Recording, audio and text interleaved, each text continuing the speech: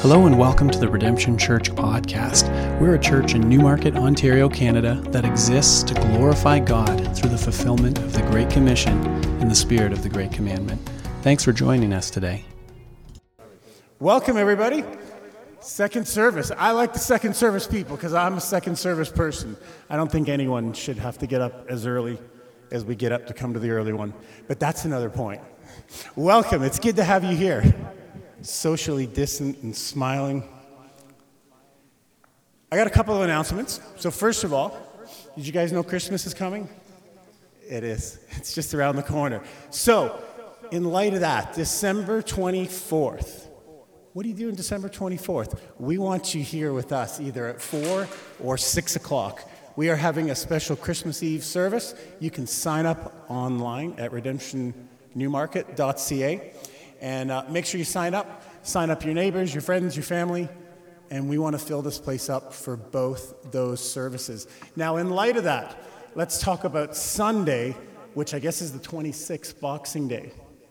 You can come here on Sunday the 26th if you want, but we won't be here.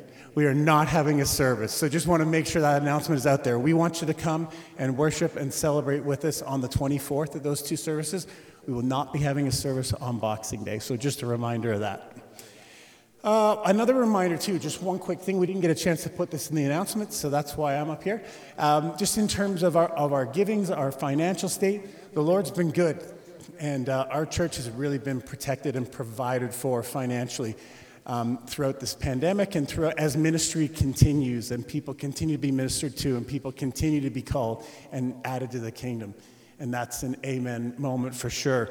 But we have fallen behind a little bit financially. So we ask you to just continue to be faithful in your regular tithes. But we also remind you of the opportunity to consider additional giving as our year-end offering was launched a couple of weeks ago. So our year-end offering, what are we targeting? We're hoping to have, I don't think we have it up there. We're hoping to raise $20,000. On top of meeting our regular budget requirements, we're looking at raising $20,000. So one of the places that's going to, remember, is the Life Center. And what a better time of year to support single moms with the love of Christ than at Christmas. It's a sort of foundational part of our story that we're going to talk about today in particular as Pastor Paul comes. But it's a great opportunity. This is a great ministry right in our town to minister to young single moms to be in our community with the love of Christ. And so that's one of the things that our year-end gift is going towards. And then the other thing is just to kind of catch up on some capital items. We are not moving backwards as a church. We are moving forward. We are reopening ministries that had been closed down through COVID, and those are going to require resources in the year and some infrastructure. So we have some capital expenses to get caught up on, and so that's some of the things that this special offering is going towards. Everybody feeling good? Are we ready to go? Okay, so it's my pleasure now to bring up Pastor Paul. Pastor Paul Little, he's going to introduce himself a little better than I can do, but this is a dear brother of ours, spent a long ministry in a town not too far away at all, so part of our GCC too. So. Amen. Thanks, Pastor Paul. Thank you so much for having me. I said in the first service that I spent 32 years pastoring the Living Hope Church in Georgetown. We started off as a Christian Missionary Alliance church, but at some time on their journey, the Alliance started to go sideways, and we sort of fought that for a long time, but eventually we felt that it was just necessary to get out. And so we had to buy our church back, which was a real drag. That was a big challenge financially, but we did. And we joined the Great Commission Collective. And so I'm just thrilled to be here because I didn't know much about the GCC. I knew a little bit about Oakville Church because my daughter and her husband attend down there. But other than that, I really was kind of in the dark about the Great Commission Collective. But we found a home, and our church is just so thrilled to be part of this family of churches and to be part of this fellowship. And so we're excited about that. And I'm excited to be able to be here this morning and to break the Word of God with you and preach it. So if you would just pray with me as we begin, we'll ask God's blessing on our time together. Father, I do thank you for your Word. I thank you for how it challenges us and impacts our lives and changes us. And so I pray, Father, now that you would, by the working of your Holy Spirit, be gracious to us and open our minds and hearts to understand the things that are contained in this passage of Scripture, that we might be transformed by it through the working of your Spirit. And we ask, Lord, that the incarnation of Jesus, which we celebrate over this season, would be just become real to us again, perhaps more real than it ever has been, and that would temper and influence and impact the way that we live our lives. So work in us to that end, we pray in Jesus' name. Amen. So if you're with us last week, we worked through the first 17 chapters of Matthew chapter 1, and we talked about the genealogy of David. And Matthew's point was to help us to understand, one of his points was to help us understand that Jesus was from the line of David and from the tribe of Judah, which is an important thing in his lineage. We saw last week that the actual paternity of Jesus wasn't really dealt with in those 17 verses, and that it's in the next section that we really begin to understand who Jesus' Father really is, God, Yahweh.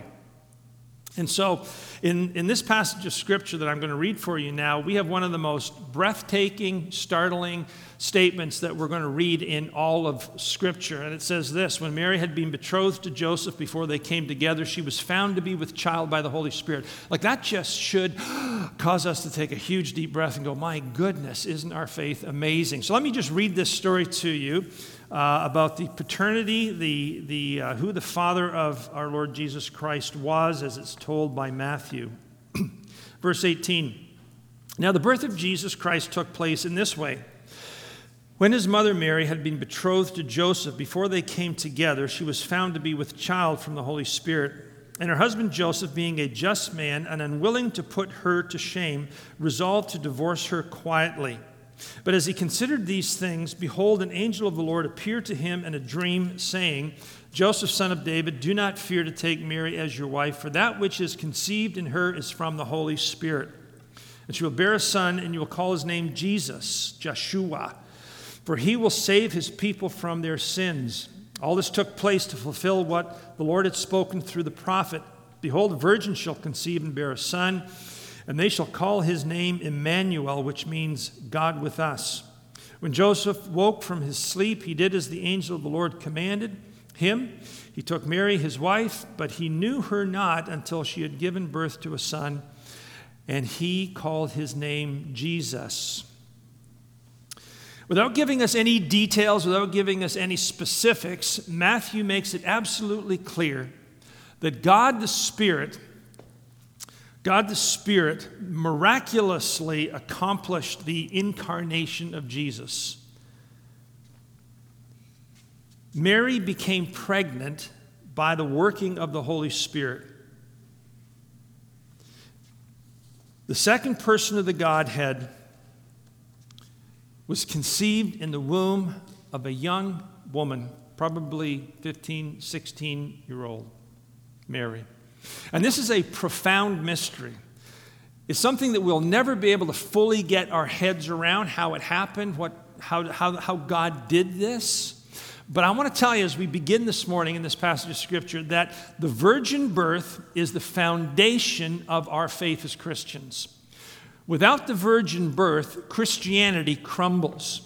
The theology of our faith is built upon the premise that Jesus was both God and man. He was fully God and he was fully human. He was both human and divine. But here's the key: his humanity was not a fallen humanity. Hebrews tells us he was like us in every respect except with this one proviso: he was without sin.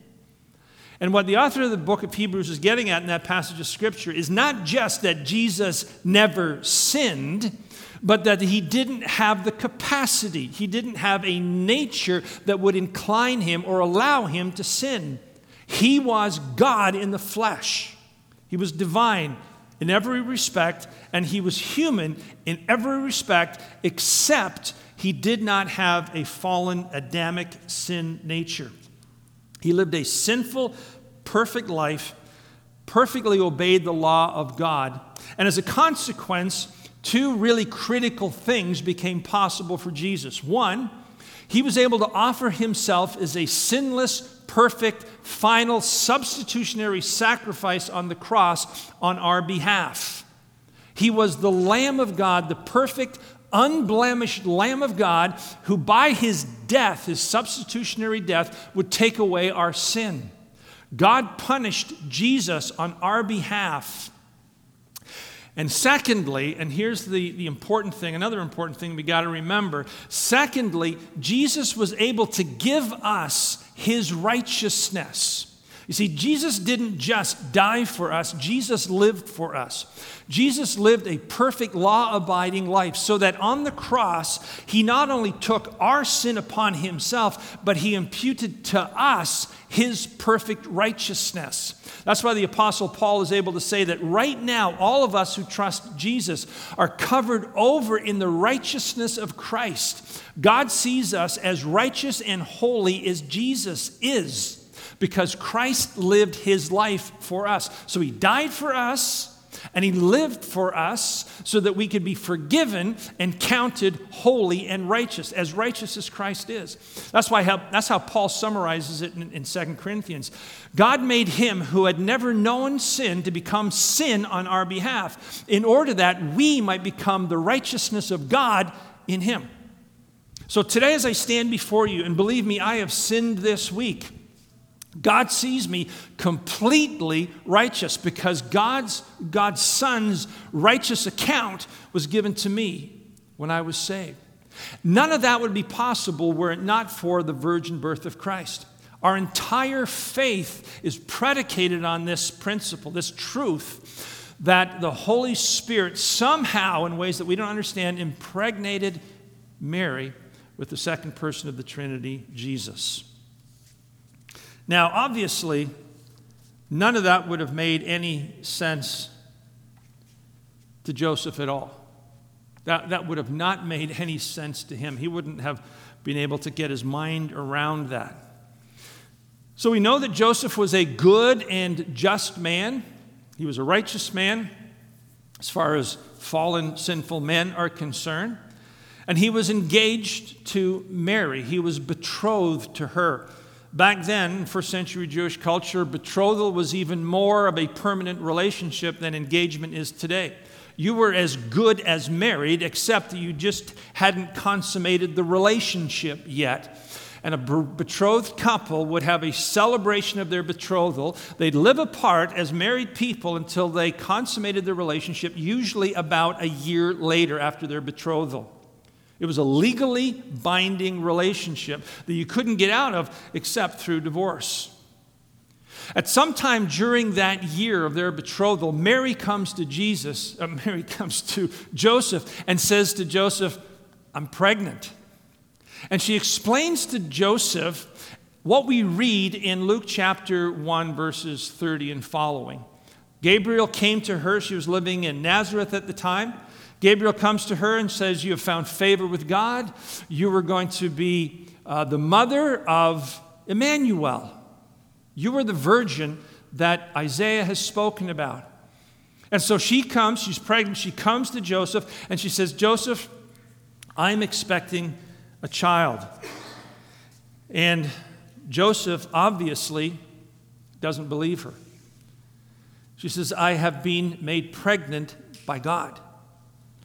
And he just simply says, "I don't believe it." And so he decides to put her away secretly, meaning just to have a very quiet divorce.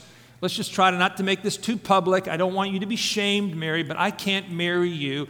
I was intending to marry a virgin, and we're not getting married. So in order to prevent Joseph from doing what he had intended to do, God sent an angel. And while Joseph was asleep, God revealed to him what he needed to understand. He needed to know that what Mary had told him was in fact reality. He needed to understand that God was at work in Mary's body in order to bring the Messiah into this world. This revelation that the angel gave to Joseph in his dream radically altered his life. It completely changed the course and the direction of his life. And the same is true of us as believers. When we understand the incarnation of Jesus, when it grips us, when we get it, it can't but radically change our lives. Now, a lot of people can understand the theology of the incarnation. You can understand it in your head and not be transformed by it. I think sometimes a lot of Christians are in that situation. But when the incarnation genuinely goes through the brain and grips our hearts, when we really begin to understand what God did in becoming a man, we can't but be changed. I think for many Christmases now, I've probably said this to what used to be my congregation. I would say something like this. The second coming of Jesus will be amazing. It will be wonderful. It will be glorious. It will be breathtaking. It will be awesome. But it will not compare. As a matter of fact, it pales in comparison to what Jesus did at the incarnation. His first coming is so spectacular, so breathtaking, that there is nothing in all of history that can compare with it. Think about what happened. The one who spoke creation into existence, the one whose very word put all of the planets out in space, the billions and billions and trillions of them, the stars. That one was conceived in the womb of Mary. He was born in Bethlehem. He walked the earth for 30 years perfectly and sinlessly. He fulfilled the law of God absolutely. And he went to the cross for you and me. And when he comes again, he will still be the God-man with holes in his hands and holes in his feet and a hole in his side. He will forever be God with us in the flesh. Like, that is breathtaking. And when that grips us, as it gripped Joseph that day, although he didn't understand all the implications, he didn't understand everything, but when it grips us as it gripped him, it's got to change our lives. It's got to radically change how we think, how we behave, how we lead our lives.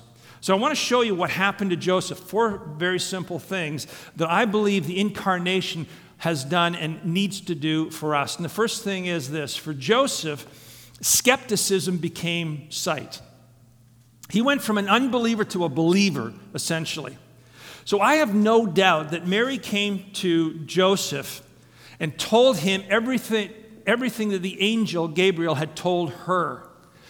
She talked about her experience. She talked to him and she said, Joseph, I have not been unfaithful to you. And I'm sure with tears begged him to believe her. Now Joseph couldn't. He didn't. I'm sure she told him the angel told me that the Spirit of God will come upon me and the power of the Most High will overshadow me and I will become pregnant with God. And she'd experienced that, and now here she is, 15, 16-year-old young woman wrestling with this reality.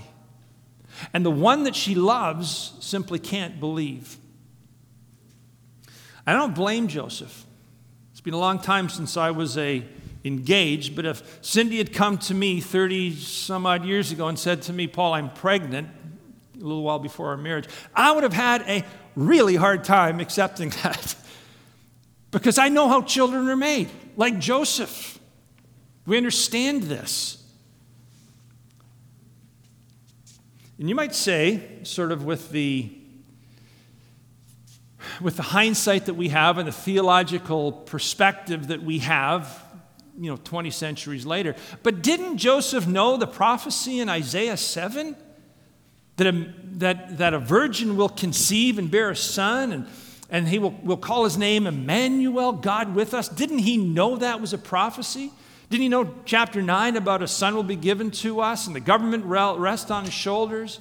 Micah chapter 5 verse 2 about this ruler who is coming from outside of time, from eternity into space and time. Didn't Joseph know all those things?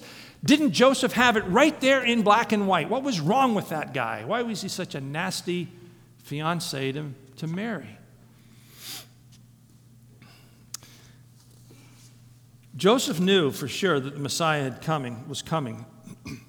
He had the story in black and white. He would have heard it in the synagogue. But he couldn't believe. And in that respect, he is exactly the same as us. So what did God do for Joseph? God opened his eyes.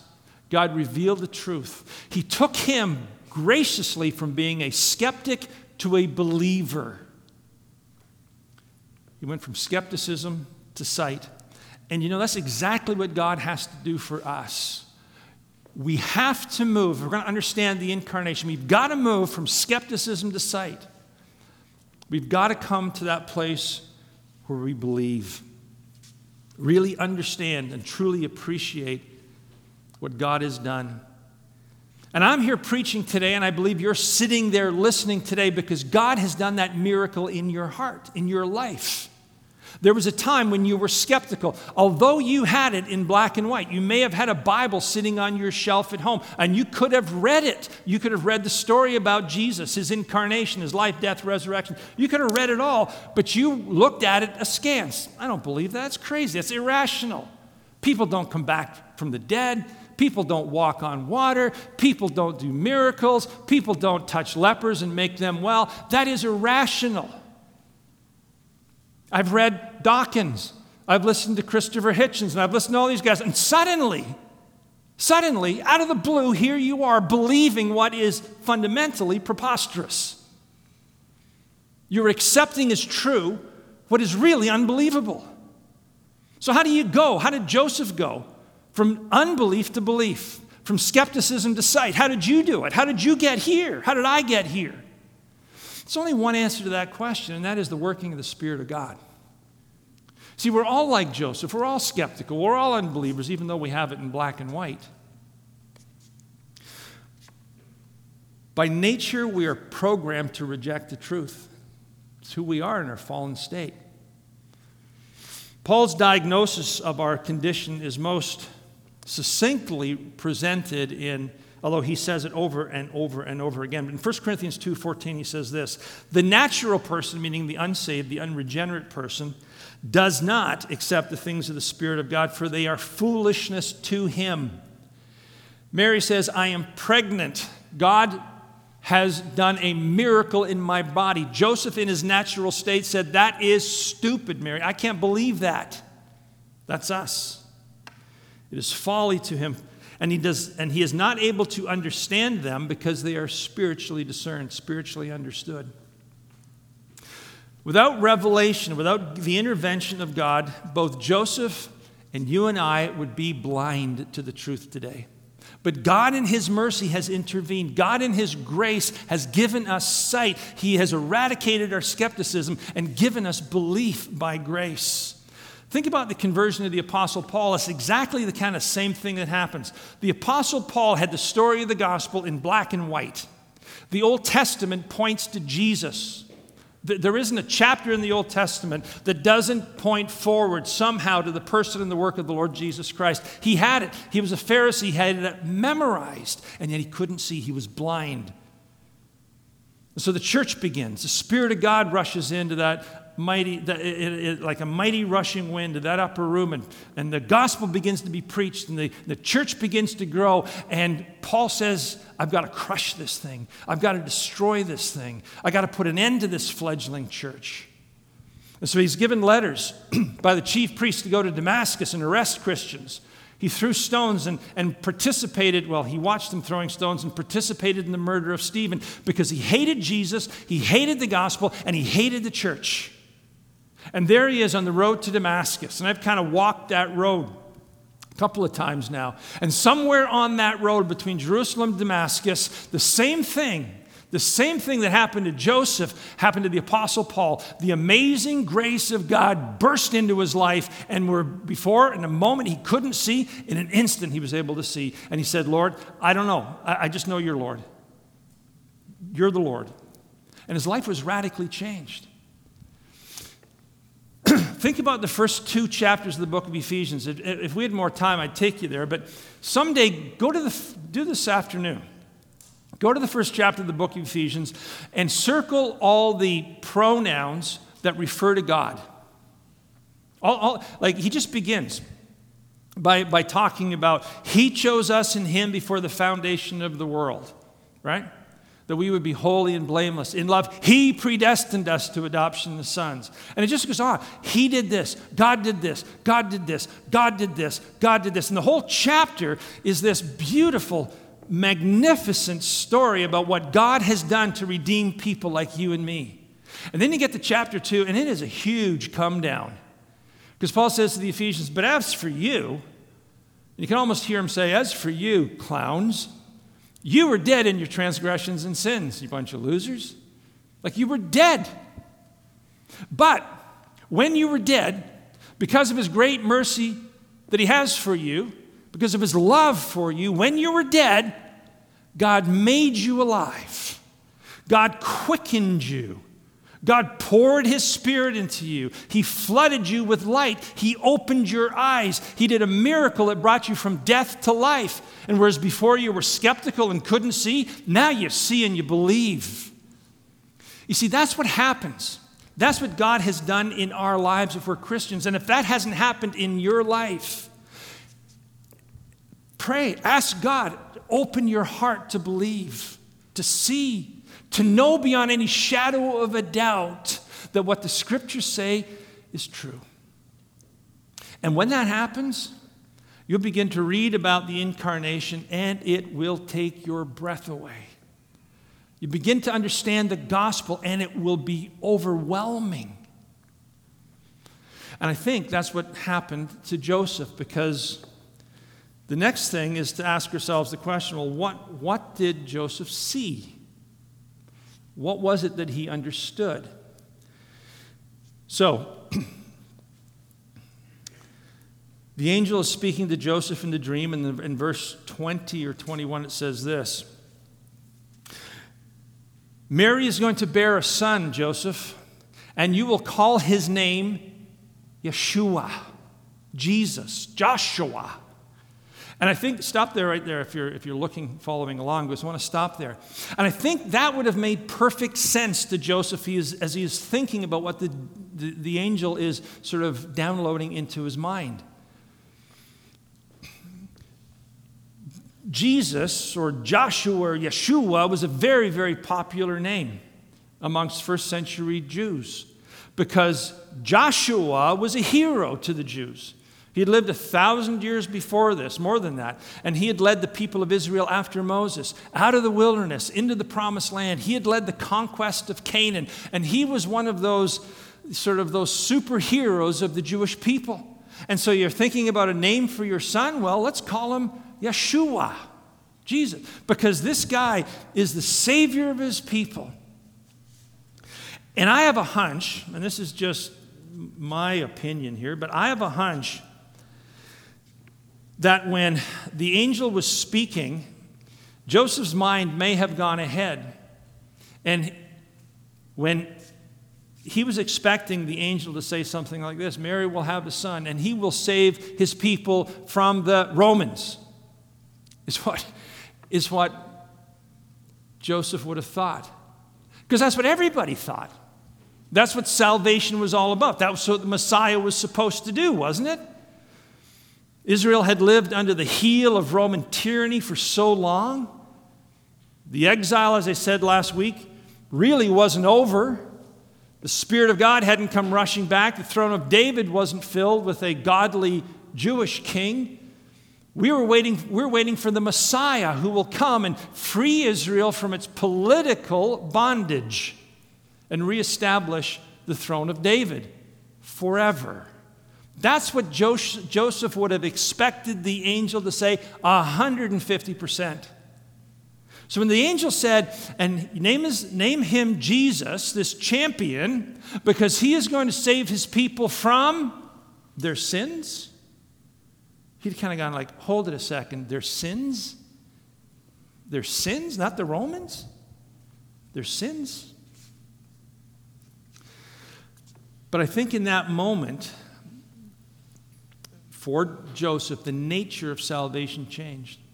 It went from a political, earthly deliverance to a freedom from sin, the penalty and the power of sin.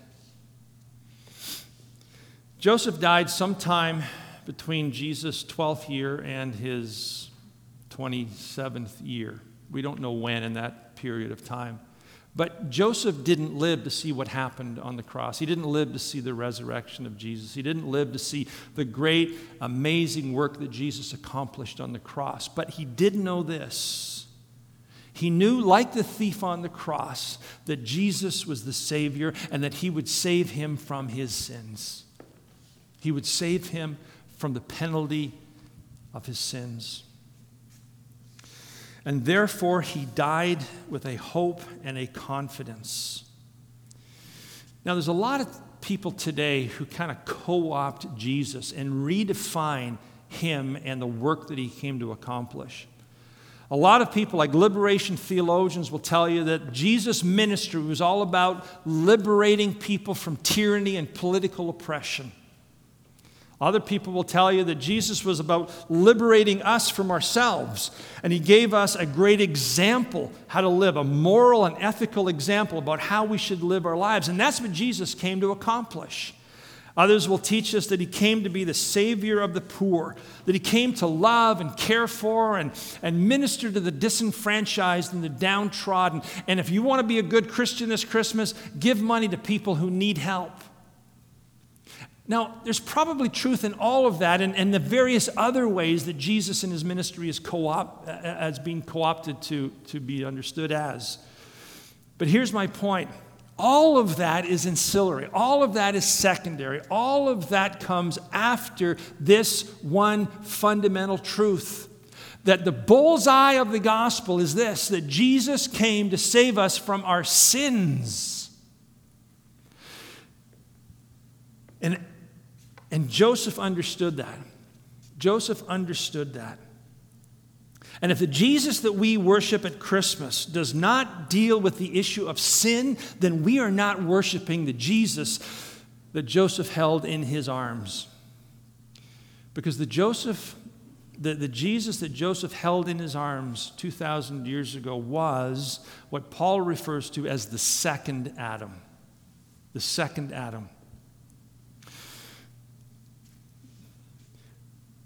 We know when we read the Apostle Paul, 1 Corinthians 15 particularly, but other places in the New Testament, Paul's writings, that Jesus essentially, in order to save us from our sins, retraced the steps of the first Adam and undid the damage caused by the first Adam. So think about this with me for a second. That little baby that was conceived in the womb of Mary, that grew up to be a man, was the second Adam, to undo the damage by his obedience that the disobedience of the first Adam caused. So here we have Adam in the garden with Eve. And Satan tempts Eve, and Eve is entirely deceived by this serpent. But Adam, his eyes are wide open, fully cognizant of what is going on, chooses to rebel against God. And as a consequence of Adam's sin flooded our world and creation fell. As a consequence of Adam's sin, although God was gracious, and we see that in Genesis, Adam and Eve were kicked out of the garden. And their children were born with a fallen nature and were subject to the ravages of sin all their lives. And their children were born with a fallen nature, separated from God, subject to the ravages of sin all of their lives. From generation to generation to generation, it continued until one man came who wasn't born with an Adamic nature. The man, Jesus. And whereas Adam ended his journey in the wilderness, Jesus began his journey there. John baptized him, and the heavens opened, and the Spirit of God descended, and they heard the voice of God saying, "This is my beloved Son, my Son. Listen to him."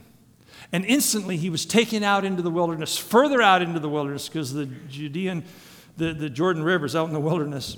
He was taken further out into the wilderness, and there he had a confrontation with Satan. And Satan tried to do to him what he had done to the first Adam. And Jesus won a victory and began a journey, a 3-year journey, constantly being bombarded by Satan and resisting him, that led him to a garden, the Garden of Gethsemane, where Satan tempted him again. And he sweat drops of blood, and he said, "Father, if there's any way that this cup can pass from me, please." Because he knew what was about to happen. But he made a decision in that garden that was diametrically opposed to the decision that the first Adam had made. He chose to obey God on our behalf. And as Adam's sin damned us, Christ's obedience saved us from our sin. And he went to the cross, and God poured out his wrath on his Son. And he gave us his righteousness. And in that moment, redemption was accomplished because of what the second Adam did, because of his obedience. Did Adam know all that? No. But he knew that Jesus would save him from his sins. And that's what Jesus did to save his dad, and to save me, and to save you, if you will simply trust him. And so, like Joseph, we can die in hope. We can die confidently. We can die boldly. We can live boldly, and we can die boldly. We can die well, because we know that death is not the end. Our sins have been dealt with. And God in his grace has delivered us today from the power of sin, from the penalty of sin. And one day, at the moment of our death, he will deliver us from the presence of sin eternally. And we can look forward to that with great joy. He'll give us a glorious body like Christ's glorious body. And we will be in heaven with him forever, because God became a man and dwelt among us. Because God went to the cross, the second Adam did what the first Adam didn't do. I told the story in the first service, and I got kind of emotional. I don't think I'm getting emotional here, but this past Thursday marked the death of my best friend. Guy led to the Lord back in the early 90s. Came to our church. He was a businessman. His name was Bob. In time, I mentored him, discipled him. He became an elder. In time, he became a pastor on our staff. My approach was to raise people up from within the church, train them, and then sort of send them out. And so Bob went to Alliston in about 2000 to be a pastor there, and he served there for 9 years. And then he came back and he joined our staff, and he was in charge of our seniors ministry and outreach ministry. And he was just such a blessing in my life. 3 years ago, I went to the doctor. He wasn't feeling great. The doctor told him that he had late-stage prostate cancer, about a year to live. And so it was, he died on December the 9th, and that was a Monday. The previous Friday, Cindy and I went to the hospital in Brampton fairly late at night. He's in the emergency. He's conscious. We're talking. We're holding hands. And I'm praying with him. And he looks at me and he says, "Paul, don't weep. Don't weep." He said, "I was saved for today. I was saved for this moment. I can face it because I know where I'm going." It was a very, very emotional time for his whole family and for myself and for Cindy. I did the funeral. He died on Monday. I did the funeral on Thursday, did the wedding rehearsal for his daughter on Friday, and we had the wedding on Saturday. In close to 40 years of ministry, I've never had anything like that. But the entire funeral, wedding rehearsal, wedding celebration was infused, like it was just alive with hope. undergirding the grief that we all felt and still feel. Because he's not dead. He's alive because of the incarnation, because of what Jesus has done, because of what the second Adam accomplished on the cross, because of his obedience. Bob is with the Lord. That's the joy of the incarnation. That's the joy. Like, we celebrate the cradle, but you got to have superimposed over the cradle a bloody cross. Always. Because the two go hand in hand. You can't separate them. Okay, it's just the weirdest thing. The older I get, the more emotional I get. I watch commercials for whatever. I just burst into tears. I think my wife thinks I got a brain tumor or something. Anyway, okay, let's move on. Thirdly, that's secondly. National salvation became personal. Thirdly, the mundane was filled with meaning. So I'm sure that when Joseph woke up, he would have thought exactly what Matthew wrote here. The virgin will be with child, and it will bear a son, and they will call his name Emmanuel, God with us. That's exactly what Mary told me had happened, and I didn't believe her. Now I believe. I get it. I see what God's doing. God with us. There can be little doubt that Joseph, again, who was a very, very religious first-century Jew, would have gone to the synagogue regularly, would have had these passages of scriptures read to him. One of the great prophecies of Israel was found in chapter 9, just two chapters after that 7:14 passage, where the prophet talked about a day when a child will be born to us, a son will be given to us. His name will be Wonderful Counselor, Mighty God, Eternal Father, or Father of Eternity, and Prince of Peace. Of the end, and the government will rest upon his shoulders. And there will be no end to the increase of his kingdom or to peace that he establishes in our world. And the zeal of the Lord of hosts will accomplish all of this. And I'm sure that as Joseph sat there contemplating the dream, contemplating everything that Mary had spoken to him, he was stunned with the realization that he, little old Joseph from Nazareth, was smack dab right in the middle, the bullseye of God's redemptive plan of history. I'm sure he was blown away by the thought that the child that Mary was now carrying was the central focus of all Old Testament prophecy. That she was carrying the Messiah, Yeshua. And when he realized that, when Joseph got that, when he understood what the incarnation meant, suddenly his life was flooded with meaning. When Joseph realized who Jesus was to be, at that same moment he came to realize who he was to be. And the same is true of us. The incarnation defined Joseph. It gave him purpose, it gave him meaning, it gave him calling, it gave him a reason to get up in the morning.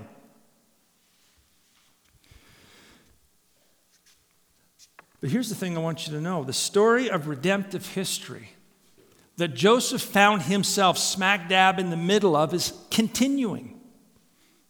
It's still going on. God is still doing his work in this world. He is still building his church. He is still saving the lost. He is still pushing back the gates of hell. He is still liberating people from the dominion of darkness. He is still at work. And he will continue to work until the knowledge of the Lord covers the earth as the waters cover the sea, until he comes back again to be worshiped and acknowledged by every human being who has ever lived. The thing is, we are in the center of God's redemptive plan for history. You, little old me, each of us have a calling placed on our lives, and our lives are flooded with meaning as a consequence of that. If you understand the incarnation, we're part of the same story. And as the Messiah defined the purpose of Joseph's life from that moment on, the incarnation of Jesus defines our purpose, or at least it should. if we get the incarnation. You see, God located Joseph in his story, and it gave him a purpose for the rest of his earthly journey. But I want you to notice this, and this is important. Joseph's role didn't change. Joseph's role didn't change. He was still a carpenter. He still got up every day, and he would look in the crib. There's Jesus. He put on his overalls. He grabbed his hammer and his saw, and he went off to work. Like, the blue overalls. It said Joseph right here. Take his lunch pail with him. Just a blue-collar guy looking after the Messiah. He'd come home at 5 o'clock. Hey, honey, I'm home. What's for dinner? Meatloaf. Okay, again? Okay. Just a blue-collar guy. And the point is this. It's not what he did that gave his life meaning. It's who he did it for. A lot of us think, if I'm going to serve the Lord, and if my life has got to have meaning, and if I'm going to find a purpose in God's redemptive history, then I got to preach sermons, or I got to go to the mission field, or I got to do something spectacular for the Lord. And the Lord just says, bloom where you're planted. You're a student, be there for me. You go to work in the factory, be there for me. You're looking after 4 kids at home and you're pulling your hair out, be there for me, Mom. Just do what the Lord calls you to do with all your heart. And do it to His glory. And watch what God will do. Let that be the meaning of your life, that you serve the King of Kings and the Lord of Lords. You find purpose in the mundane. You find meaning in the mundane because this is what God has called you to. And God uses it. So like the apostle says, whether then you eat or drink or whatever you do it for His glory. And we can do that when we understand the incarnation, that God became a man, that He is here with us by His Spirit, that He is pushing back the gates of hell, that He is crushing Satan's head still, that nothing can stop Him. The gospel is the most powerful force in the universe, and it doesn't need a preacher to tell it. You can sit there and share it with your kids. You can share it with somebody at work. You can share it on a Zoom meeting. You can just talk about Jesus, and the Spirit of God takes skeptics and makes them see. It's an amazing thing. And you give honor and glory to Him for what He does through us. It's an amazing thing.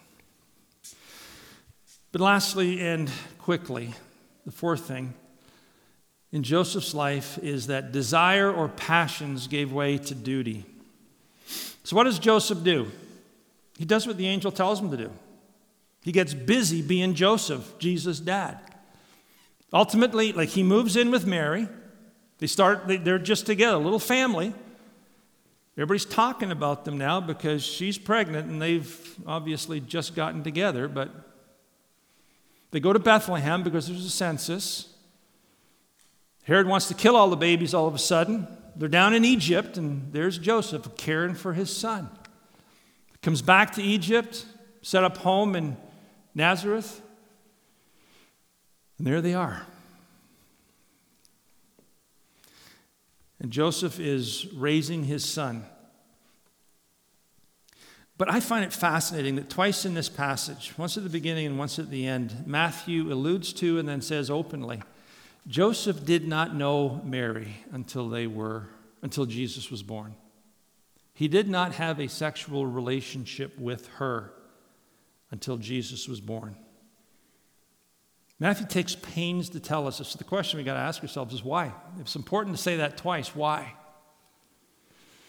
Well, the answer is the reputation of Jesus. Jesus was known to be born of a virgin.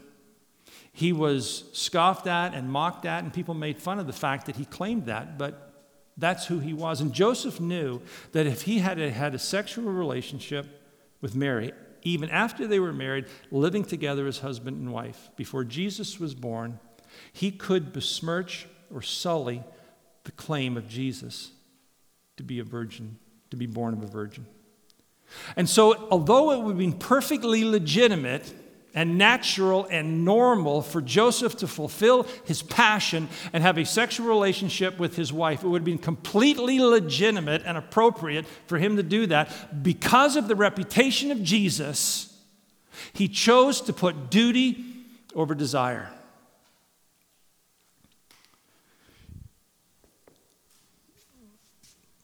I don't think there's anything more natural, anything more normal than a young husband wanting to consummate his relationship with his bride on their wedding night. It is the most appropriate, most beautiful thing. That's the way God created us to be. But despite the fact that it was a legitimate desire, Joseph said no. For the sake, for the honor, for the glory, for the reputation of Jesus, I will say no to what is legitimate. How many of us say yes to what is illegitimate, and by our behavior sully the name of Jesus and bring dishonor to him? How many of us live in such a way as to deny the gospel by how we live our lives and bring shame on Jesus because we choose to allow passion and desire to trump duty? Joseph is an exemplary man, a godly man, and we need to follow his example. We can never forget that we individually and we corporately, Redemption Newmarket, represent Jesus in our community, on our street, in the place we work. If you claim the name of Jesus, people will look at you and make a judgment about Christ. Either it will enhance him and bring him honor and glory, and perhaps lead to their salvation, or it will convince them that their skepticism is in fact true, that we are a bunch of hypocrites. If there's anything that the incarnation says to us, is it says that we need to take the reputation of Jesus seriously and live in such a way as to bring him honor and glory and praise. Now, this is not easy. It's very difficult. And sometimes we can be overwhelmed by our desires. Sometimes our sin gets the better of us. And that's why we celebrate communion. I want to take a few seconds. And just if you have your communion cup with you, I want you to open it. If you don't have one, can I just see your hands? If you need one, a couple over here, thank you. I want you to open the top layer. Oops, I just opened both of them by accident. Open the top layer, and I want you to take that little piece of wafer, and I want you to touch it. And I want you to think of it as substantive. It's not theoretical. You're holding something genuine and real. And it represents to us the living presence of Jesus with us. Now, let me really be careful. This is not Jesus. We don't believe in transubstantiation. It's a symbol of his dynamic, living presence in the room with us. John Calvin used to say that God is never more present with his people than at communion.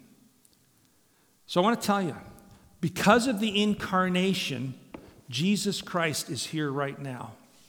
And he is here to strengthen and to enable and to empower us. That's why he gave us a piece of bread and not some other symbol. So when I told the first service this morning, I'm going to go home after this because I'm tired. When you're 64 and you preach 2 sermons and you have a bad hip, that's why I was sitting over there not standing during the worship. You get tired. And I'm going to go home and I'm going to make myself a pizza. I've decided. I'm going to sit down and I'm going to watch the Tampa Bay Buccaneers thrash the Buffalo Bills, which is going to be so heartbreaking, but it's going to happen. You can pray for a miracle, but I'm going to watch football, I'm going to eat the pizza. And you know what that pizza is going to do? It's going to strengthen me. It's going to revitalize me. It's going to energize me. It's going to give me strength. That's what this is about, folks. That's why he said, take, hold it, because I'm the bread of life. And when you're weak, I'm there for you. And when you lack strength, I am your resource. And when you don't think you can go on, feed on me. You see, I believe that when we do communion, Jesus is here for us, and he is a reservoir of righteousness. He doesn't just forgive us for our sins, he empowers us to live above them. And that's why we do it regularly. We do it all the time because we need him every single day. So I want to pray for you, and we're going to take this in a second. But I want you to think about that challenge, that struggle, that thing that you do that besmirches the name of Jesus, that robs him of glory.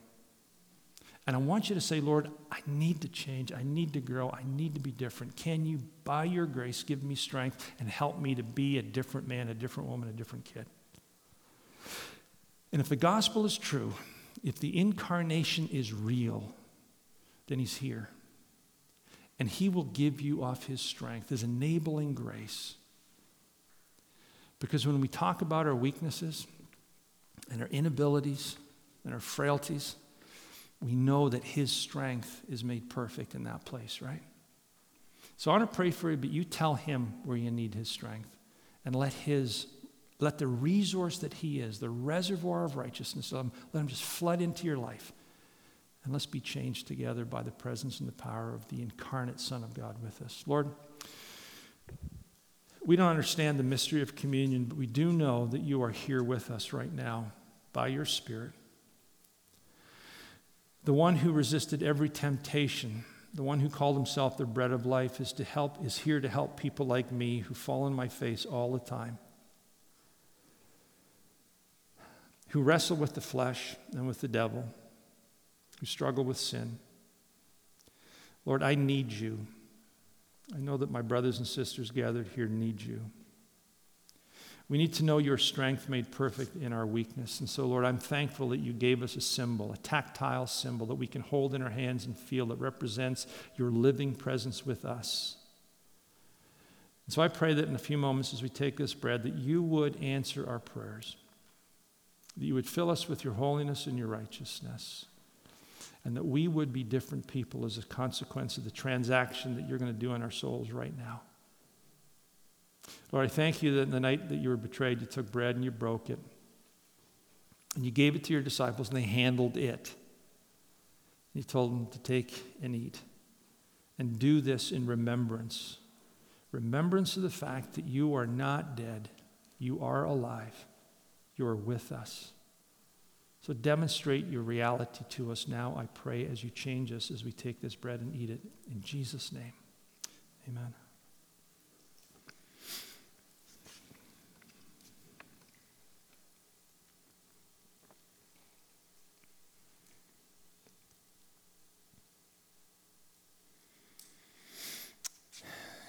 And Father, I just thank you so much that you vented your wrath on your Son in order that you might be just and the justifier of those who have faith in Jesus. I thank you that you have given us peace with God through our Lord Jesus Christ, that there is now no condemnation, no matter how many times we messed up this week. There is no condemnation for that man, that woman, that young person who is in Christ. And that, Lord, I just thank you so much for that. I thank you that your heart is for us, that it can't change, that you see us covered over in the righteousness of Christ, and you love us with a passion that all eternity will never be able to understand. So in a second, Lord, as we drink this cup, I just pray that you would draw us to yourself, welcome us to you. Help us to remember again that your love for us and our relationship with you is not predicated upon our behavior, but on the finished work of Calvary, which ultimately tempers and controls how we live our lives. So I thank you for that. In Jesus' name. After supper, he took the cup, and he said, "This cup is the new covenant in my blood. Do this as often as you drink it in remembrance of me." Let's do this together.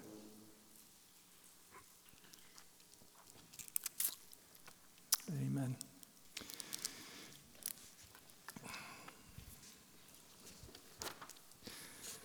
So my prayer is that we will, each of us, leave here together today with a passion to bring honor and glory to Jesus.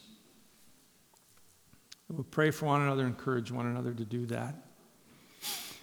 And I want you to know that as you go, that not only are you deeply loved by the Father, Son, and the Holy Spirit, with an eternal, unchangeable love that nothing can shake ever. Nothing in all eternity. Heaven, hell, nothing in heaven or hell or under the earth can change that.